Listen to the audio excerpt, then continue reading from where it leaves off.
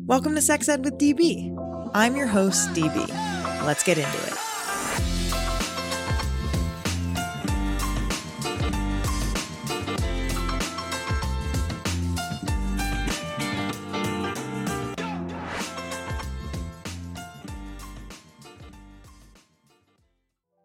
Let's talk about one of my favorite topics ever, masturbation. While masturbation is not a dirty word, it's not uncommon to feel shame and guilt when it comes to self-pleasure. This is due to a combination of cultural norms, religious influences, lack of meaningful media representation, harmful myths we all learned in sex ed, and more. But masturbation should be talked about in a positive light, and we should be honest about the very real positive impacts it has for people, especially for women and people with vulvas. That's why I decided to take pleasure into my own hands, figuratively and literally, with a magic wand masturbation experiment. In a nutshell, I wanted to answer one question. What is the impact of daily magic wand use on my health and wellness, as well as my sexual experience, when compared to regular sexual activity and no sexual activity? Want to see how the experiment unfolded? Check out sexedwithdb.com/magicwandexperiment now.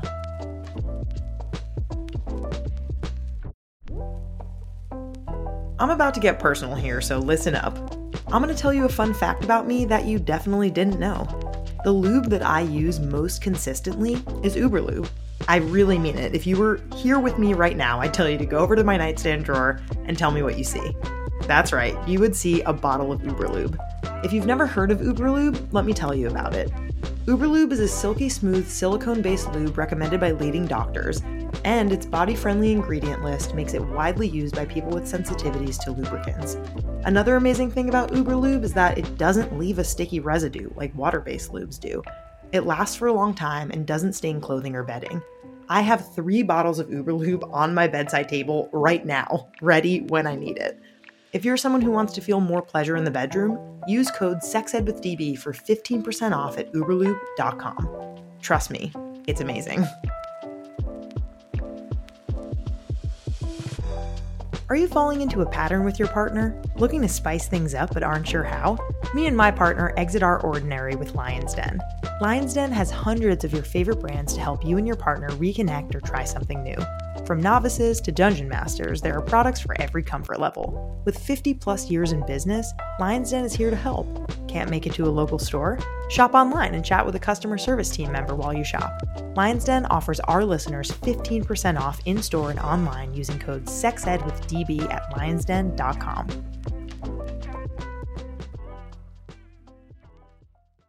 How can I choose the right sex toy for me? This is a great question. Is the porn that you watch ethical? Let's find out. What if my partner does not want to use a condom? I love this question. This is Curious Sex Ed, a podcast where 2 real sex educators answer even realer sex ed questions that you write into us.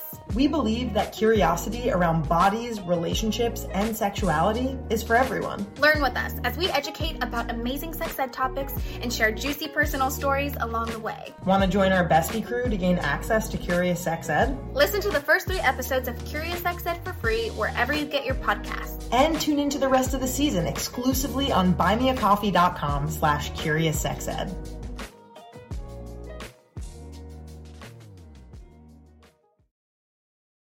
Hello, my Sex Ed with DB pals. I hope everyone is doing really, really great today. I'm doing fantastic. I just had the interview of the century with the folks that you're going to hear today, Elle and Ezra. Elle and Ezra are an amazing couple, and I'm really surprised we hadn't really interviewed a couple and talked about them being a couple on the podcast before. Or if we have, it was in an episode a long time ago, and I can't really remember it. But I'm just really, really happy that you get to hear from Elle and Ezra today. We talk about a lot of things in this episode. We talk about going from friends to lovers and what that's like for a friend group and for the 2 people who decide to get together and kind of what happens there and what happened there for them and their particular experience. We talk about trans joy and using comedy against the haters and why it's super important to use the vitriol of what other terrible people are saying and turn it into something that you can claim and feel empowered by and use it use that story on your own terms. And that is exactly what Elle and Ezra do. We talk about that, and you'll learn more about that and hear how they do that. And then we talk about really what folks should be paying attention to in this current landscape, especially in politics and what we're hearing in the media about transness and trans people and non-binary people. And we talk about why it's so important to really pay attention to that and advocate openly and sincerely for trans people and trans rights. Yeah, really just excited for you to hear this episode. They're so funny and really, really fun. And I just had a blast interviewing them. Down to a fun review from Apple Podcasts from Meditate Today. 5 stars. Their review is, "What a journey." They say, "Great show. Can't get enough of Danielle's funny takes, and her guests are top notch. Hope she keeps up the show forever." Wow. Really, really appreciate that, Meditate Today. Thank you so much. I really, really love doing this. So I hope I get to do it forever too. If you want me to read your review on the podcast, go to Apple Podcasts, rate us 5 stars, and review us. It really, really helps when it comes to other people finding the show. If you don't want to do that, feel free to share this episode with your parent or your family member or your friend, because that is really, really helpful. And here I am with Elle and Ezra. Hello, Elle and Ezra. Welcome to Sex Ed with DB. How are we doing today? Great. So How are happy you? to be here. I'm very good. I just had some lunch, so I'm feeling fed. I'm feeling ready. I'm feeling just ecstatic, I guess, if you Amazing. will. We love Incredible. lunch. I will. Thank you. I will. We love lunch. Yeah. I woke up this morning and I was like anxiety was like at a 7, and so I made Okay. emotional my mental health biscuits, which is something that I good. do when I need to save my mental health. Is I make biscuits, and they were delicious. Incredible. Yeah. What They flavor turned to were me and they they? were like, "Should I just make biscuits?" I think. And I was like, "Is that going to help you right now?" And they were like, "Yeah." Yeah. And I was I like, "Go think for it." is. And then I made salsa, and we were just cooking Yeah. pretty silently next to each other, Yeah. making our Did your things, anxiety go partnership. down post biscuit? For sure. After first Great. bite, it's like medication. Spectacular. I'm really glad to hear that. Yeah, I feel that way. I live on like a commune, if you will. It's kind of like a co-op in Oakland. We live in, my fiance and I live in our own 1-bedroom apartment, and we have like 17 people who kind of like share like this big kitchen ADU and a backyard and stuff.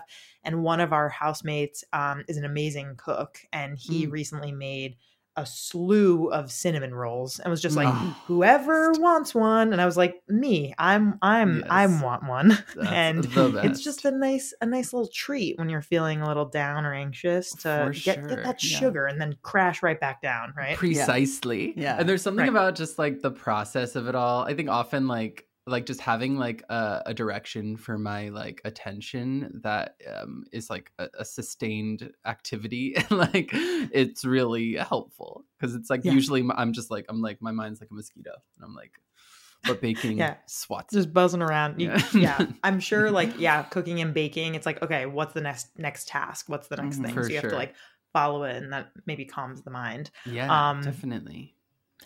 Any hooser doozer, why don't we get this interview started? I'd love for both of you to introduce yourselves, tell us about yourselves and the work that you do. And I would just kind of love to hear like what you both are passionate about. I think like in discovering both of you and reading about both of you, you both have many, many talents. And I think that it's hard to grasp in one podcast interview, but we can sure as well try, I think. For So sure. why don't we go ahead and get started with that? So I'm Ezra. I use he, they pronouns. And I'm primarily a musician, hairdresser, and screen print artist, Mhm. I'd say. Like those Entrepreneur. are entrepreneur. But that's Right. so vague. I'm also I'm like very passionate about transmasculine visibility and representation of maybe like not the most common narrative of transmasculinity. So like allowing for nuance within the umbrella of transmasculinity, and like being an effeminate trans man, and like just being visible doing that has been really rewarding and healing for me. So I feel like that's, what else do I do? Yeah. Is that it? Yeah, you do so much. He's also very handy. Like, I'm very handy. Oh, good. yeah, incredibly handy. Yeah. Crafty. Like, oh, you I'm build also a hairdresser. shelves. Yes. Did I not You're a say hairdresser, good with your hands. What For sure. Elle, like around the space is Ezra handy with? Like, what's like you come home and you're like, wow, this is it. Truly anything. Well, the most significant one in our home is the way he like completely remodeled our back shed to be a barbershop. Oh yeah. And it Oh my just God. like just the way that he like will have a task and he like builds, he like put the floors in, he like sawed wood. He sawed it. Saw that wood right up. Saw it right up. Yeah, and like and it truly transformed it. And whenever there's like any sort of little, like I could just look around this room alone and notice all the things that he like put together. Aww. Yeah, he's very good at that. That's very For sweet. sure. That's very, very sweet. And what about you, Elle? Tell us about you. My name is Elle Deran. My pronouns are they and she. And I'm an actor, a singer, and a content creator. And so I went to school for musical theater, and I've sort of expanded the scope of my my career to include like advocacy and specifically sort of like using what I learned about like storytelling and communication to share just sort of like discoveries about just my life and my journey towards self-actualization and whatnot. And I just realized during the pandemic how, you know, like social media is such a it's such a tool for like catharsis and like mirrored catharsis. So I can share something and find some sort of like gratification by like sharing this piece of myself, like, or this realization. And then other folks can be like, that resonates with me. I never thought of it that way, or yes, totally, or no, absolutely not. I hate you, which is also real. But like having that, like that connection is definitely like my passion, is just to like drive folks to connect deeper to themselves by just literally simply sharing. That's very much my passion, is to help drive connection for folks to like connect deeper to themselves and others and community, and just like and do that by specifically sharing like my journey. A very like vulnerability is the currency for sure. Totally. Yeah, I feel that so deeply for me whenever I do any sort of sex ed teaching in the classroom, because I think when you connect with the youth and they don't think you're complete dog doo-doo, you're like, okay, I'm doing something right here. Like when they think that you're trustworthy, or they're able to come to you after class and be like, hey, I didn't really want to ask this in front of everybody else, but I trust your opinion. Like, what do you think about this? Right. And I think that is kind of like on social media, that's kind of like the virtual way of doing that, of being like, hey, like I really appreciated what you just posted. Like, this is my story, and what you said really, really relates to me and my story. And I think that that's like really powerful. Definitely. I mean, we all like share so many like universal human experiences, and I think the only the thing that's like positioned me in this situation is, one, like my background in like performing and like being able to communicate a message in a way that like that is entertaining, you know. But then also I think like I've just like through answering folks' questions, I've like found a way of speaking that kind of like that really resonates with me. Like the more that I've been called to put words to my experience, the better I get at it. And I think that's what resonates with people, is like that I'm finding words that they might not have the opportunity to find for themselves or for their own experience. So it's like sharing that verbiage can just like words are a tool for connection with like ourselves and others. So it's like, I think that's what I hope to offer folks, is words. Yes. Yeah. That's definitely how I feel about whenever I see Alok and any of their content. I For feel like sure. if you listener don't know who Alok is, search ALOK. They are an incredible poet and queer activist and trans activist, and the way that they speak makes me emotional because Yeah. I feel like I'm kind of incapable sometimes of being able to say the words that I want to say to express myself, and I feel like they do a really fantastic job of that. And when I discovered you both, I felt like you both did that in various ways, either through music or through skits or through, you know, just talking to camera and kind of just sharing a story. And I think it's really powerful.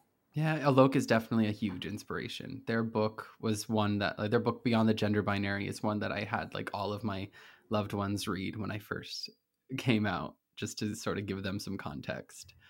Yeah, So yeah, absolutely. they're amazing. Yeah, amazing. So we rarely do interviews with couples on the podcast. Wow. I think we've only done like one, and we weren't even talking about them being a couple. It was like they happened to work together on this thing that we were interviewing them about. And so it's really nice to have you both here together. And so I wonder if you can just give us a little bit of more detail about like your love story and how you met and like what that was like, and how long you've been together, and just whatever you want to share. Yeah. That's my favorite story. Oh, great. We started out as friends, Here's the and thing. we started out. It was cool, but It was all pretend. No, it Yeah. wasn't. No, just kidding. Yeah. Okay. We started out at like just being in this like queer trans friend group that was like a lot of like people on social media just kind of started hanging out together and going out and partying, being in our early 20s and just going for it. And I just was like really taken by Elle because they were always the person in our friend group that would like say something hilarious under their breath and nobody would hear it, or people would just like not like, they would hear it but they wouldn't like really let it sink in, and I'd be like the only one that would get the joke, and I just thought that they were like the funniest person I'd ever met in my entire life. And so then I just started standing next to them. Like when we would be hanging out as a group, I would like find them and like beeline for them, trying to like hear the funny thing they were going to say. Oh. And that was how it started for me. It was just like a genuine admiration for their sense of humor. And then we fucked. No. And the It was rest just is like history. cut to like, yeah, just like I was like, Bone you're Town. funny. Let's fuck. No, then we I was really interested in like exploring intimacy with our friends, because I had been in a polyamorous dynamic with another person, and we had an open relationship, and he was really into hooking up a lot with other people, and I was like, every time I tried to hook up with somebody, it was really lame, and I was like kind of giving up on like hooking up with strangers on apps.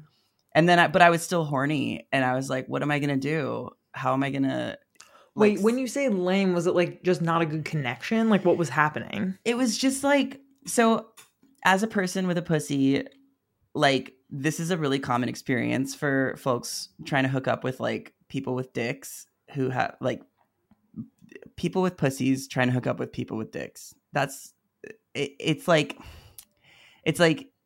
I don't know. For me, it was like I would just kind of be in acceptance of the fact that I probably wouldn't come.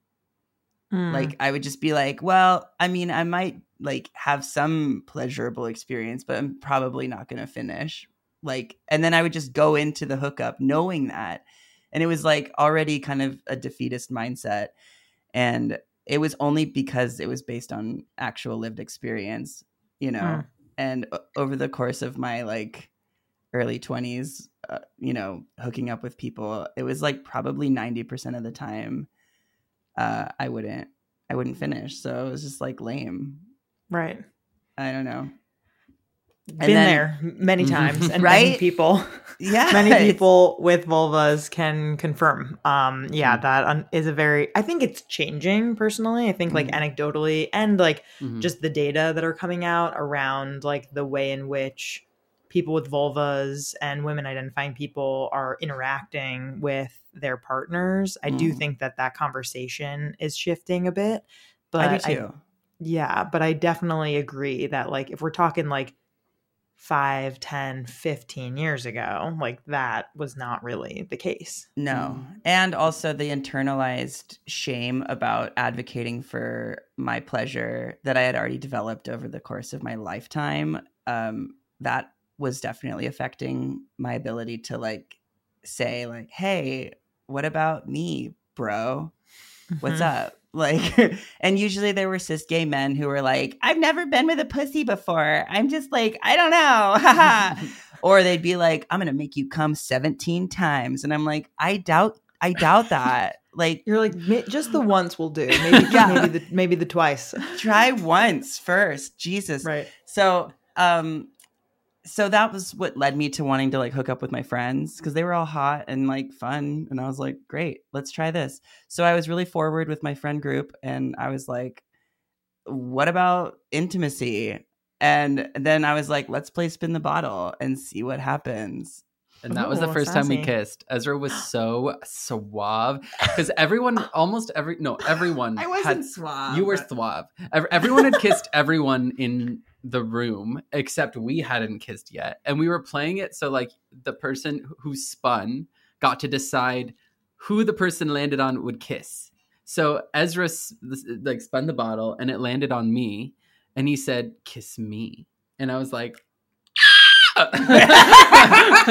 Insert squawk here. Yes. And then we unkissed and it was magical. And was it a peck? Was it a makeout? Was it like, oh sorry, we gotta go, like we gotta go finish this somewhere else? It was like there was tongue kiss. Was there tongue? Oh my god. I touched your tongue. Maybe. I'm sure we touched tongues. Yeah, maybe a little bit. I feel like he's sure of it. It must have. Yeah. I mean, Ezra's sober, I'm not, but I was a little tipsy then. So I can confirm we touched tongues. Okay. And so, we have a lot to unpack here. I mean, first of all, I want to touch on this idea of like intimacy with friends. I think like there is a very real thing where people feel this like super closeness with friends, and like it's very rare, I feel, to hear friend groups kind of interacting in that way. Can you maybe speak a little bit to like the scary parts of that, or like the celebratory parts, or what that looked like for your friend group? Yeah, I mean, it didn't go well. Let's just say that. But I think that like in theory, we were all very much like just like a lot of folks are, especially in like the queer community, just like exploring a new like or redefining the boundaries of love and intimacy, and just sort of like recognizing, I like enjoy this person's company. Like I might not, like partnership might not be correct, but like we're both physically attracted to each other. Like maybe we can share a moment and share one together and just enjoy it and let it be innocent and playful. Mm-hmm. And the nights that we were like, it was really lovely. And also like, I think, we could have the conversation. I think there were feelings involved. Like as much as we wanted to operate under this, I'll speak for myself. As much as I wanted to operate under this ideology of a like free, limitless love, I wasn't left without like the conditioning and the emotional connection and the expectations that come with being intimate with someone. So it's like the theory I still like believe in wholeheartedly, but in practice for me it was much more challenging than it sounds, Yeah. So I don't regret it by any means. Good. Yeah, of course, because we thanks God. Of course. But like, she's like, I have something to say. Yeah. Something to tell you. I don't regret it. No, good. Awesome. It was definitely a tricky time, like dealing with the fallout of that. That was Like for your very friends challenging. too, or like for everyone involved? The friend group exploded. Oh boy. Yeah, it was really a catalyst for the explosion. Was Yeah. this us getting together thing? Yeah. Us falling Okay. madly in love, and You starting to build shelves around your house. basically it was really the shelves that did it. It was at the end of the day. Yeah, I Yeah. mean, I could get that, especially, yeah, I mean, friend groups that are very close, like have a certain dynamic. And when two people of that group like shift that dynamic, there could be hurt feelings, or maybe it's not Definitely. the same as before. I don't know if either of you or both of you have seen the incredible HBO show called Somebody Somewhere. No, But it's a no. really cute show. And it's with Bridget Everett, who is I a love comedian. Bridget Everett. Yeah. Okay. Then you have to see this show. So Okay. basically, like, she's like going through a hard time. She like moves back home because her sister passes away of cancer, and she needs to kind of like deal with the fallout of that. And her mom like has an alcohol problem, and it's like it's a comedy, but it's a little dark.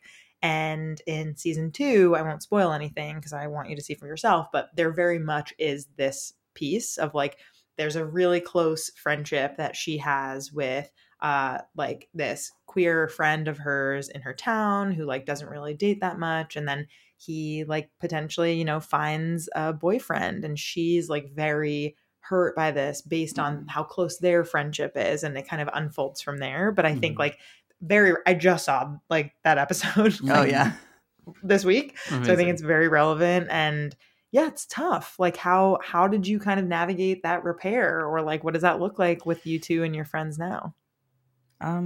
Well, I think that what really happened was the truth of our incompatibility was revealed really quickly when we were trying to deal with the repair and the fallout. And like, I did my best to keep my side of the street clean by like doing anything I could to like be really, really honest and upfront with everybody, while everybody seemed, not everybody, but like, while it seemed to be like there was a lot of fear and a lot of like talking behind people's backs and a lot of that. And I was just like, I can't do this. Like I'm like in recovery. So like secrets and lying and like that kind of stuff is like so insidious for me. Like that threatens my sobriety really quickly.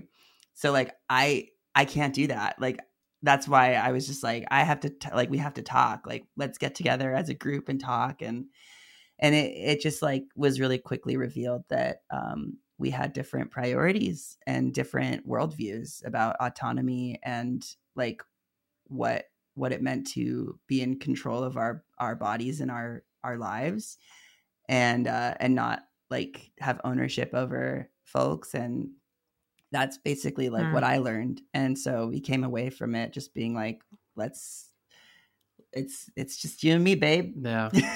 And also I think we just realized how good we felt together. And and the more we like leaned into spending time with each other and realized how good and easy and clean it was, it kind of highlighted like in all aspects of my life, you know, like what doesn't feel as good and clean and easy, you know? Right. And it revealed that.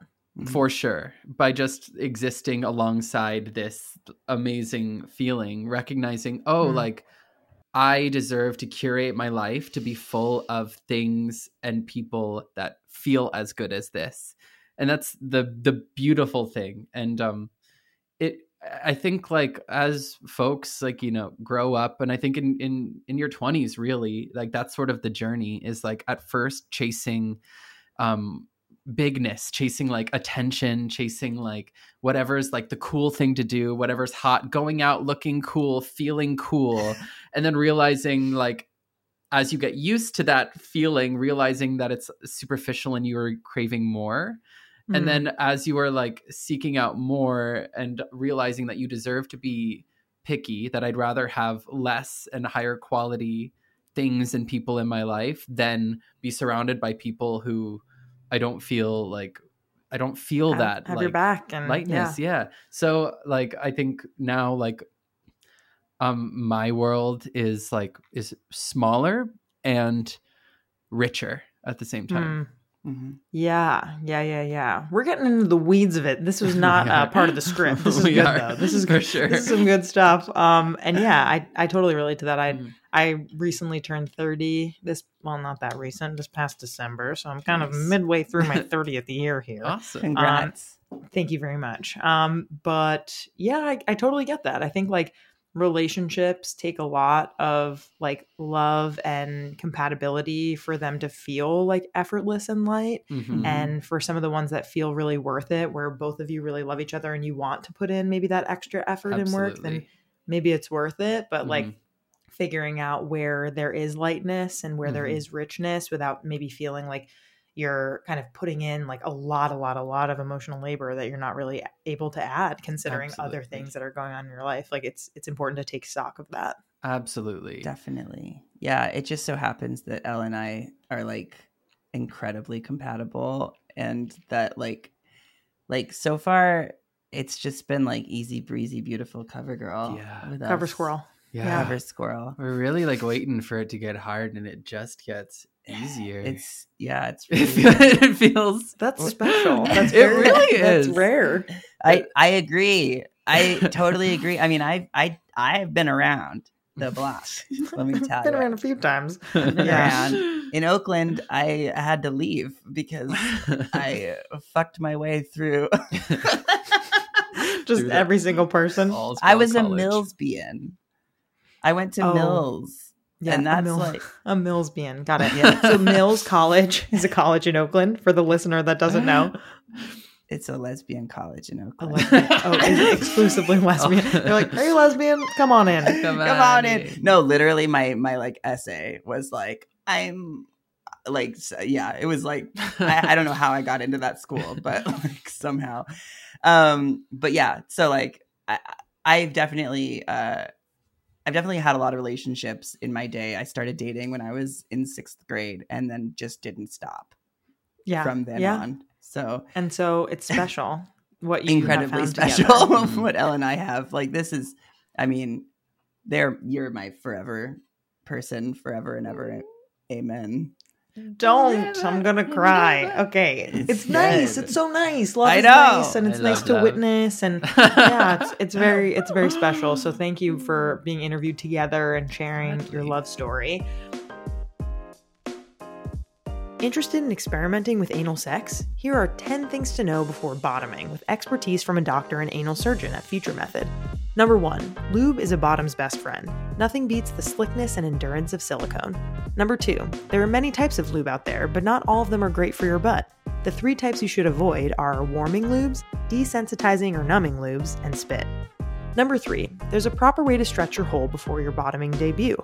People talk about introducing toys into foreplay and self-play, but they also serve a very important purpose: dilating and maintaining your hole, both to aid opening and strengthening of the skin and muscle, so that you can maximize your pleasure and minimize your risk of injury. Number 4, douching with water or enemas isn't good practice. Enter the Future Method Anal Douche Powder Packs, a first-of-its-kind solution you can take on the go to help you feel confident and ready before you bottom. Number 5, it's not only okay to speak up, but it's imperative for the health and safety of everyone involved. While initial discomfort may be present, if anything hurts, stop. Want to hear the rest? Go to futuremethod.com to learn more, and don't forget to use code SEXEDWITHDB for 15% off their amazing products.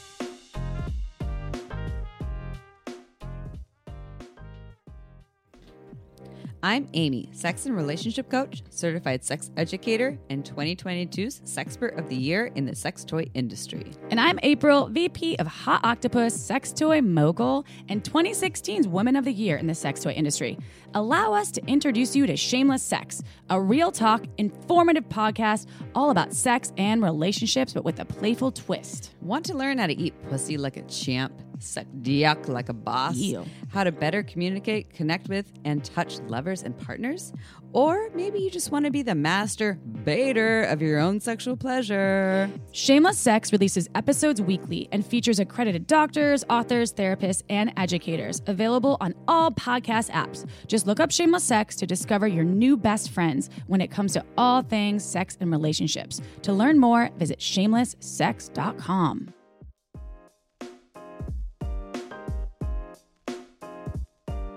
Let me tell you about one of my favorite pleasure product retailers out there, Lion's Den. If you haven't heard about Lion's Den before, I can't wait to tell you about them. Lion's Den opened its first retail facility in Columbus, Ohio in 1971. That's right, over 50 years ago. Since then, they've grown to more than 50 outlets throughout the US, building their reputation on high-quality products, low prices, and a knowledgeable sales staff who can help you find the perfect toy. One of the many things I love about Lion's Den is that they advocate for a sex-positive perspective on intimacy and sexual well-being, and strive to break the stereotypes and stigma surrounding sex by providing comprehensive educational resources to empower everyone to enjoy life to the fullest. They are simply amazing. Lucky for you, Lion's Den is giving my listeners an exclusive discount of 15% off your purchase, in-store and online with code SEXEDWITHDB at lionsden.com. What are you waiting for? Get your amazing Lion's Den toy now.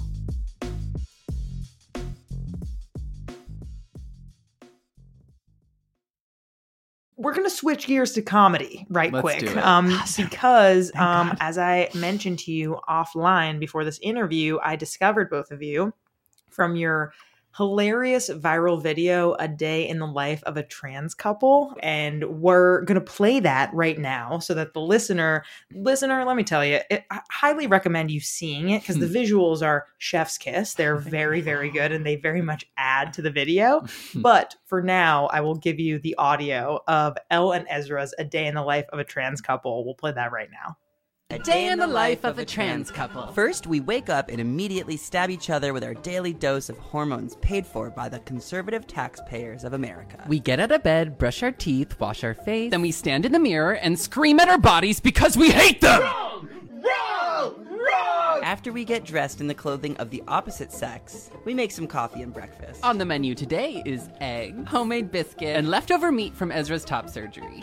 Protein. Time for some exercise. It is my all-time dream to dominate in women's sports, so I'll spend 2 hours bench pressing Ezra while he researches for local public restrooms that we haven't terrorized yet. Then, to get out of the house, we'll go hunt for the neighborhood children so we can force them into drag and teach them the ins and outs of transgenderism. Once we've successfully turned all the kids trans, we'll head back home to start winding down. We will spend at least 3 hours engaging in biological, heterosexual intercourse just to pull an Uno reverse card on God and really rub it in her face. Is this what you want from us? Before bed, we always make sure to pray to Satan, thanking him for blessing us with mental illness and doing his work through us. Thanks for watching.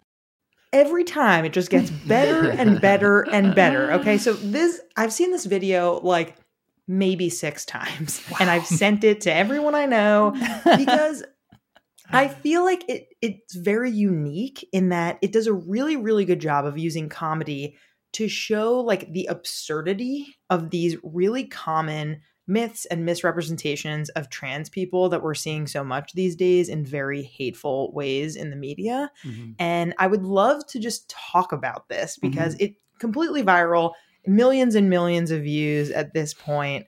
And I would just love to know like the process of making it. Like, can you talk about comedy and using that as like a way to fight hatred and like share love and light and silliness in this way? Yeah, that's I mean that's the kind of humor that happens in our household. Like all day we're just kind of like using those like I don't know. We're very our sense of humor is very like vulgar and extreme, and it's often like reclaiming the like narratives about us and like fully claiming them as if they're true because we think it's hilarious because literally all we do is like skip around all day and make biscuits like and harmless. Yeah, and it's like it's just like honestly what had happened a couple weeks prior is that we got like bullied on the internet by this guy who has like this really huge podcast, and he just like made fun of our relationship, and it really took me out. Like I was really like just really affected by it. One, because he sent all of his like pawns to like, you know, like over to our page, and so like I was getting like thousands of hate comments and death threats, and it was just like overwhelming. And so like I didn't land on comedy immediately, you know, like I had to go through a lot of grief and pain and just like the stages. Yeah, for sure. And it's like it really threw me off. And as I was coming out of it, like I knew, and we knew, that we wanted to like respond to it somehow. And like, you know, the first inclination is like attack that person, you know, like attack them back, but knowing that like that isn't good for that isn't a good thing to do, because it's not a good thing to do. It's not a good thing to do. It doesn't feel good, even though it might scratch an itch. But then one day I think I came back from like an appointment or something, and I was like, and we were just like, how did it? I have no idea. I don't even. It feels like a blur. It feels like a blur. We just started writing this script. We knew we wanted to make something together. Yeah.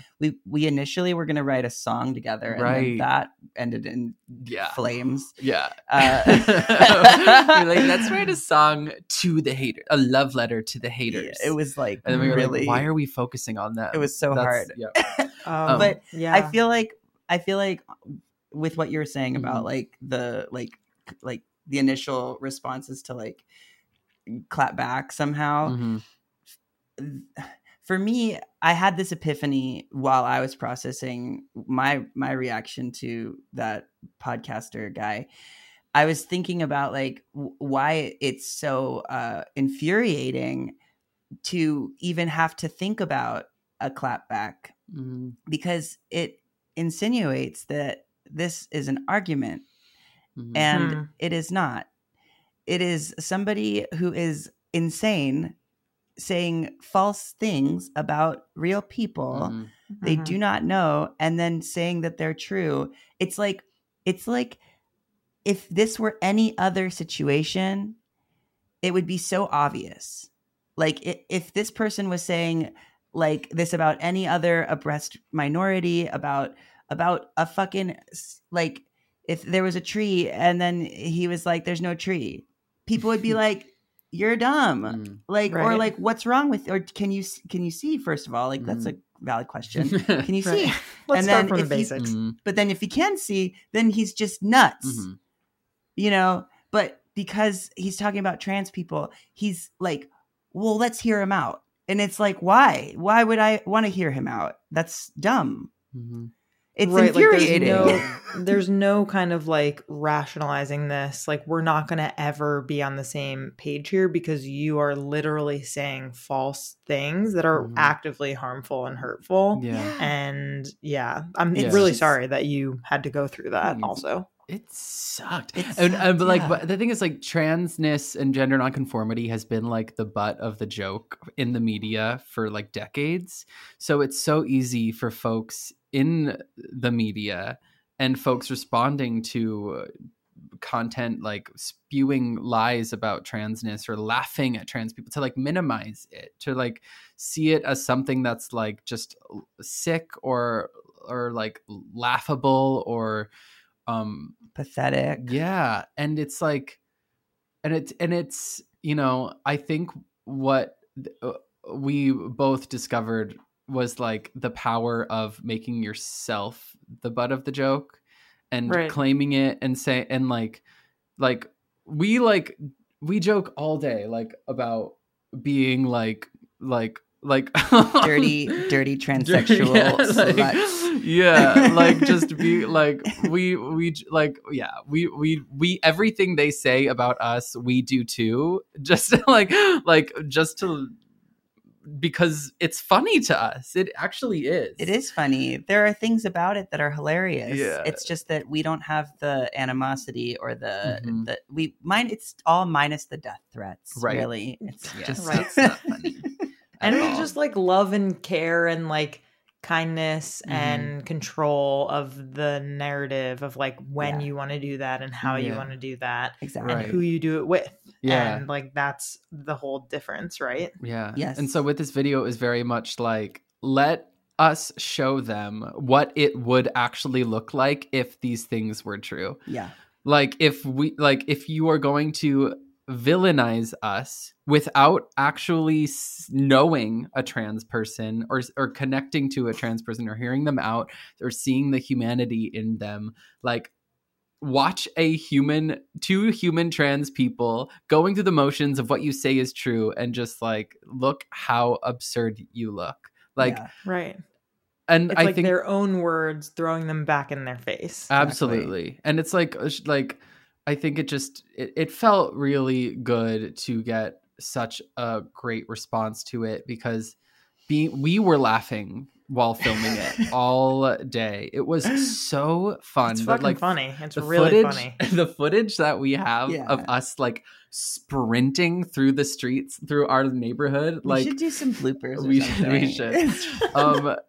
It was really healing being able to like transmute that like tension and that energy, that negative energy into like laughter.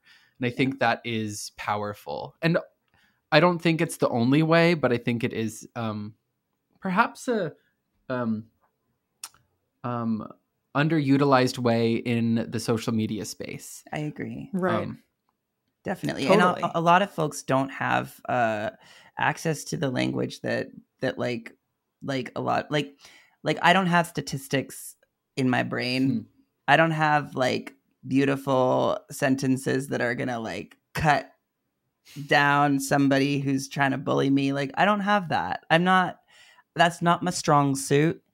So but I am hilarious and I can make a video. And so like I think leaning into what our strengths are only builds our self-esteem and our self-confidence, and it maintains our power too. Like I don't want to like engage with a bully and use energy to do that and feel depleted afterwards. I already feel bad, you know? So like I want if I'm going to respond, I want it to be life-giving.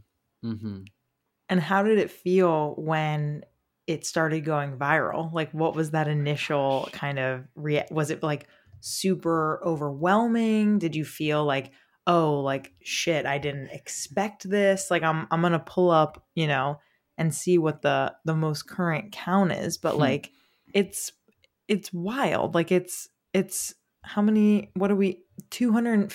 It's been liked by 250,000 people.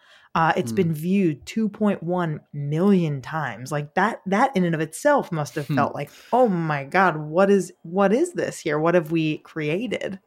Huh. Yeah. Does it feel that? I don't know. I mean, like, we're really used to this. It's fine. Definitely not. Like that is definitely like abnormal, but it feels I don't know. I think honestly, like, I don't know the like measure of on the internet. Sometimes it feels like you're only as like successful as your last post. So it's like, so you're like, we're on to the next one. A bit, it kind of immediately. That sucks. I know, right? That it's like that. A little bit. Yeah, no, it definitely does. But it's like, I mean, I definitely am incredibly proud of it. And while it was happening, we were like refreshing all day. And we were like so happy that like people were like having the response that we hoped they'd had. And like we got like, I mean, we both on Instagram specifically, only people who follow us can comment. So we got like we got very few like hate comments, maybe one that was just like annoying, like eye roll. But like I'll take an eye roll. Yeah, I roll at us too. Yeah. But it felt really great that we could like that folks could laugh with us. Definitely. Yeah. And like we went out like a few nights after we posted it, and it was like we were at like some queer birthday party, and people were like, "We loved your video! Oh my God! People came up to you like strangers. No, well, like like other influencer type people. Cool. It's cool. It was fun. Yeah, it was fun. It's a little Definitely- celebrity moment. It A little feels like Sure. yeah. Yeah. It's fun. I love it. I think it's so important. It's so funny. It to me, like as someone who really values humor, and like you said, Ezra, with like, oh, like, you know, we're not always like, oh, 56% of XYZ population, Right. like that. People don't like remember that really. No. Like they remember like things that made them feel a certain way. And I Yes. remember how I felt the 6 times I Mhm. watched your video, which is like, this is so unique. This is so funny. This is so important. And I think like, you know, just to segue really quickly, I think like because we're talking about like celebrating transness, I think it's equally as important to talk about like the current state of kind of like what trans folks and non-binary folks are experiencing in this country and how dire of a situation it is. And to not only talk about that and talk about the celebration, but like I would be remiss not to kind of ask, right? Like, what should we be paying attention to, like folks who are listening right now, when it comes to how important it is to advocate for queer, trans, non-binary rights and lives of people? Yeah. Well, I think most people, I believe, are like a bit indifferent. Like most people probably think, oh, trans women shouldn't be playing in women's sports, like because they have this idea about like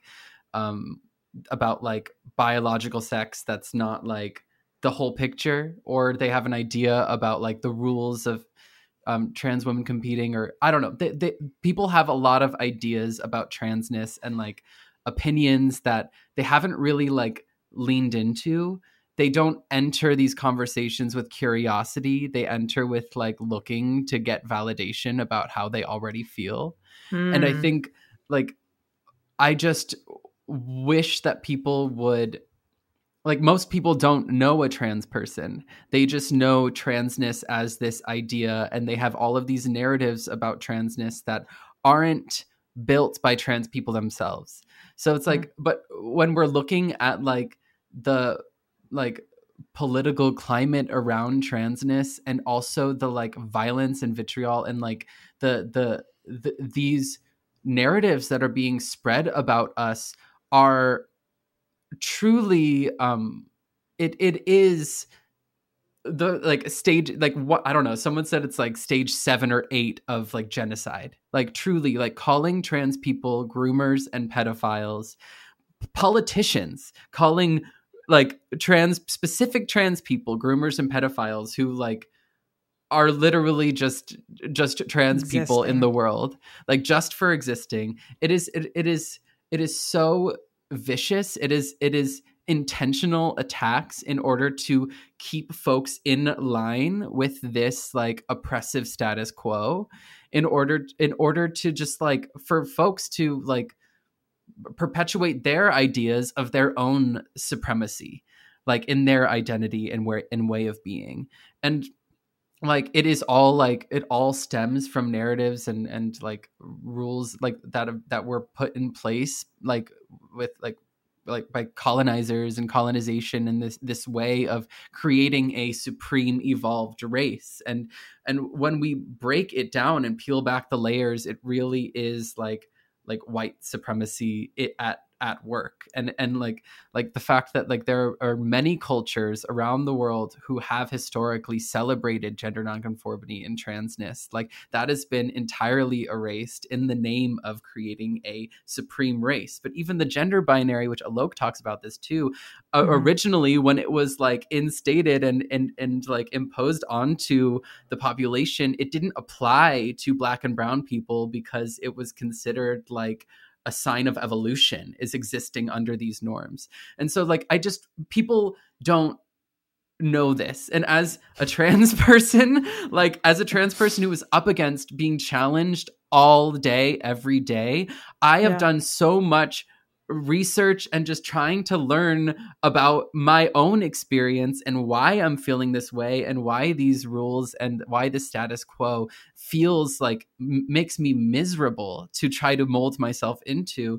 It's like that feeling is real. And people really see, like, people don't see the experiential as equally real and valid as the physical. So they just want to focus on my physical body, not my experience. They don't see my experience in this body as equally real and valid as my body itself. And because they don't see themselves that way, they can't see themselves beyond the structures that they have been bred to like serve. They like, and if they just could see us as a key to like expand themselves beyond these limitations, as opposed to like recognizing that like we are not a threat to them, we are a threat to the structures that like oppress us all. And they don't know the difference between themselves and these structures that they've made sacrifices to uphold, because they're subconscious in a lot of ways. You're so hot. It's just it's infuriating to have so much clarity and then watch people like just like experience over and over and over again. Yeah, and just have no compassion or curiosity, you know, like I am, if they could just look into my eyes and see the humanity, and also see the joy and euphoria that I have as I have leaned further into this what I know to be true of my identity, like they would not see me as a threat. They would be like, I want what they're having. Like, how did they get to that place? What can I learn from their experience? And many people are like that. Many people are like, that's what I've built my platform off of.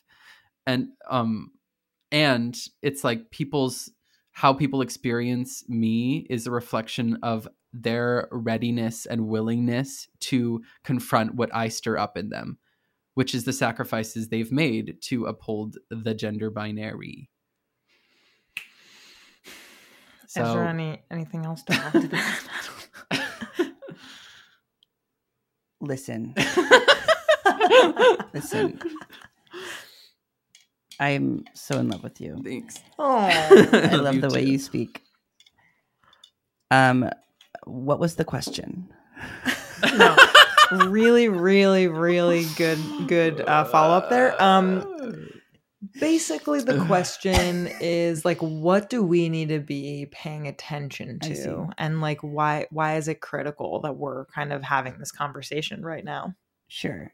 I think that we need to be paying attention to our like okay. I feel like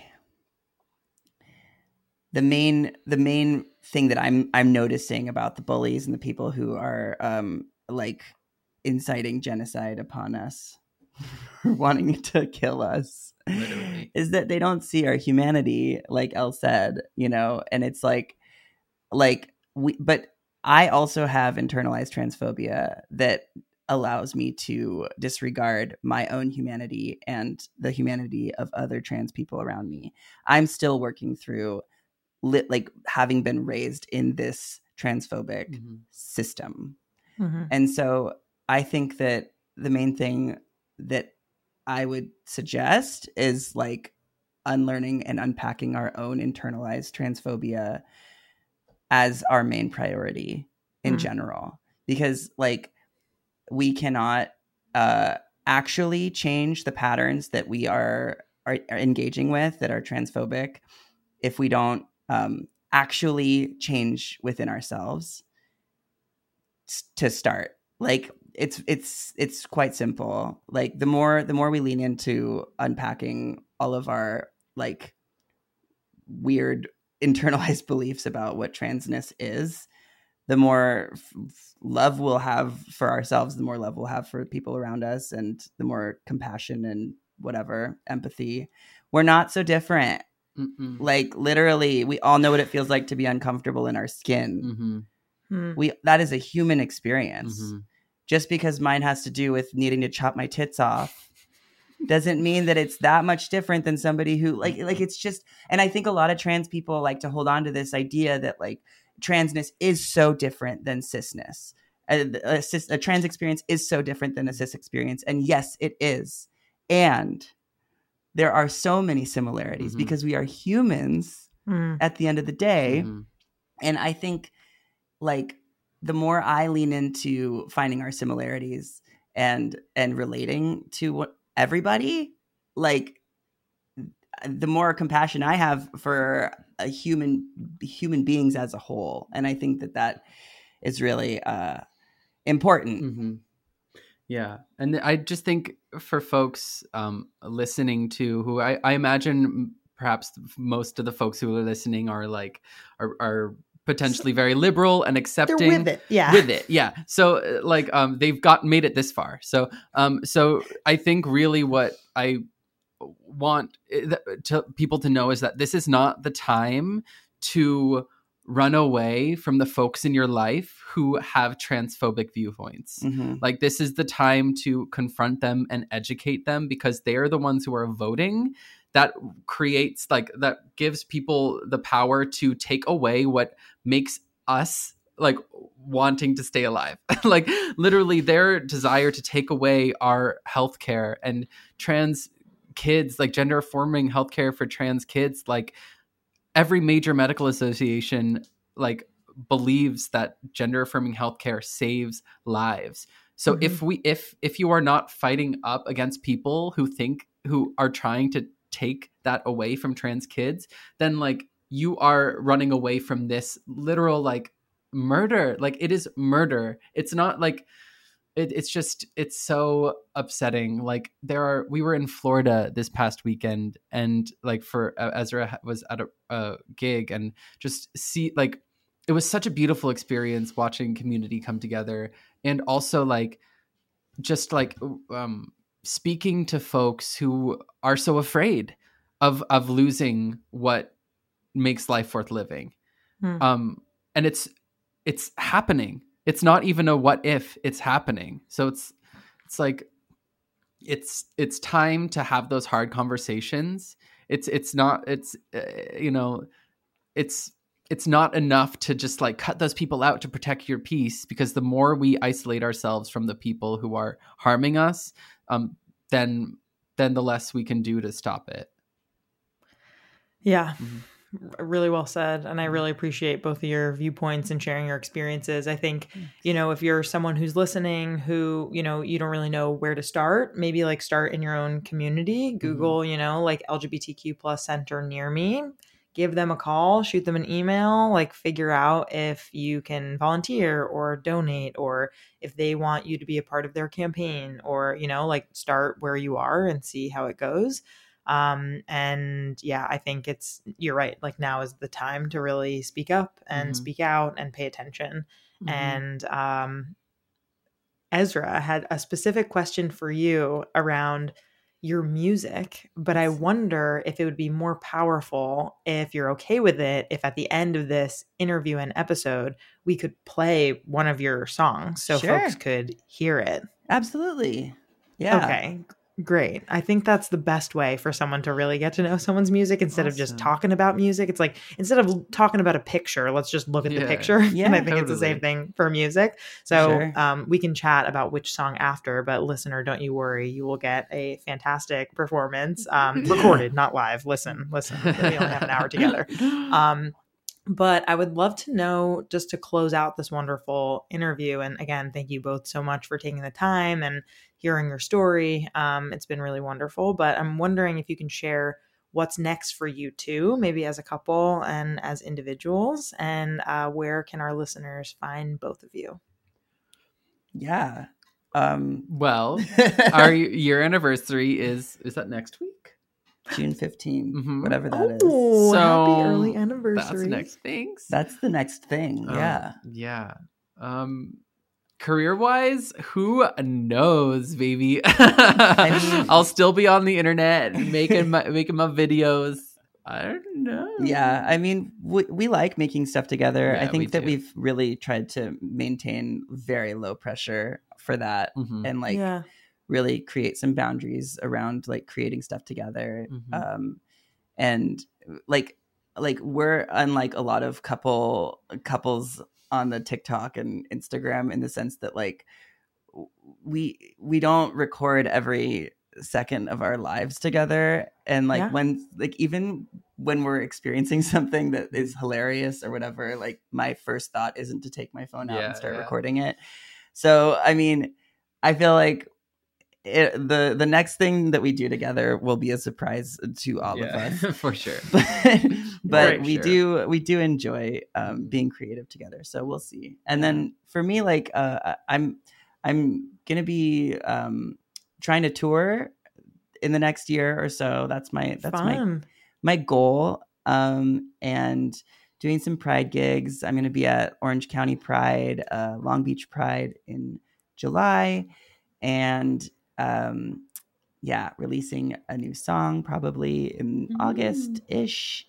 And about you even. Yeah. More squawking. Yeah. Also check out Ezra's clothing brand. Oh yeah. Pussy Boy Apparel. It is exceptional. It's like a clothing line I created for trans masks, empowerment and body positivity and incredible. Love. Mm-hmm. Incredible. Yeah, it's so good. It's very good. And I'm where very can talented. As I mentioned before, I'm really fucking good at stuff. Where can folks find you? What are your handles? You can find me on TikTok and Instagram at Elle.Deran. Yes, ELLE.DERAN. So you can find me on TikTok and Instagram at Ezra Michel Music. That's EZRA MICHEL Music. You can also find me at Pussy Boy Apparel on Instagram and TikTok. But the U in pussy is an underscore because of censorship. Of course. Well, I'm really, really happy again to meet both of you. Thank you again so much. And now please enjoy Ezra's music. Woohoo! Yay! Pussy boy, pussy. I'm not talking about pussy. I'm talking drip, drip, dripping out the front of his pants. So you think you know pussy just 'cause you've been checking out ladies. But you never even asked yourself if there was another pussy to be thinking about. Try me on for a size. I know you'll be pleasantly surprised when you realize this boy was what you've been looking for your whole life. Pussy boy, pussy. I'm not talking about pussy. I'm talking drip, drip, dripping out the front of his pants. His whole wide world is gonna get your tongue to dance on that pussy boy, pussy. On that pussy boy, pussy. On that pussy boy, pussy. That pussy, pussy, pussy boy. On that pussy boy, pussy. On that pussy boy, pussy. That pussy, pussy, pussy boy.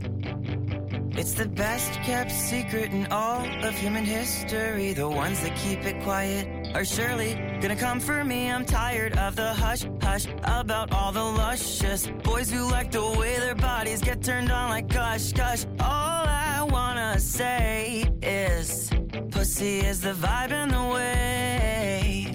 I'm here to speak the truth and to dismantle the shame. It's our time. It's come time. Pussy boy, pussy. I'm not talking about pussy. I'm talking drip, drip, dripping out the front of his pants. His whole wide world is gonna get your tongue to dance on that pussy boy, pussy. On that pussy boy, pussy. On that pussy boy, pussy. That pussy, pussy, pussy boy. On that pussy boy, pussy. On that pussy boy, pussy. That pussy, pussy, pussy boy.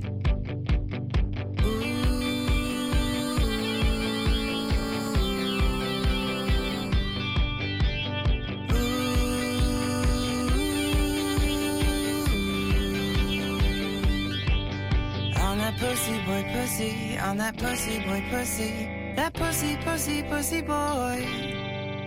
On that pussy boy, pussy, on that pussy boy, pussy, that pussy, pussy, pussy boy.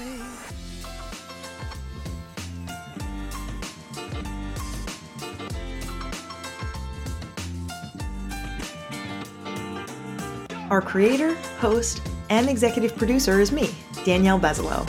Our producer and communications lead is Catherine Cohen. Our associate producer and communications coordinator is Sadie Luigi. Our marketing coordinator is Kate Fiala. Our music theme is by Hook Sounds. Thanks so much to our featured guests, partners, and listeners. Want to partner with us? Email us at sexedwithdb@gmail.com. For more sex ed content, follow us on Instagram at sexedwithdbpodcast and on TikTok at sexedwithdb. For exclusive content and to submit an anonymous sex ed question, check out my new podcast on Fridays, Curious Sex Ed, hosted with Mariah Caudillo of Sex Ed Files. Go to buymeacoffee.com/CuriousSexEd to learn more. See you next time.